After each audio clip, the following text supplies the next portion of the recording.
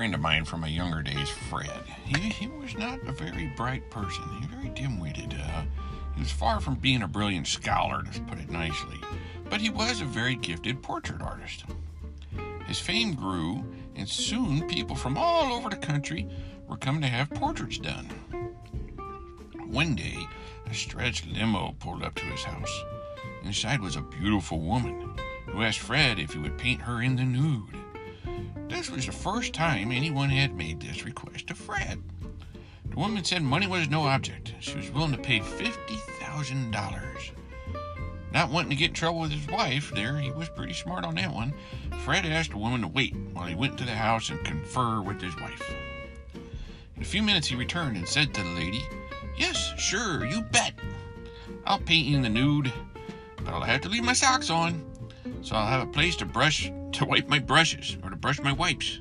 Alzheimer's is not a fun thing, kids. Yes, but he said he'd do it, but he had to leave his socks on.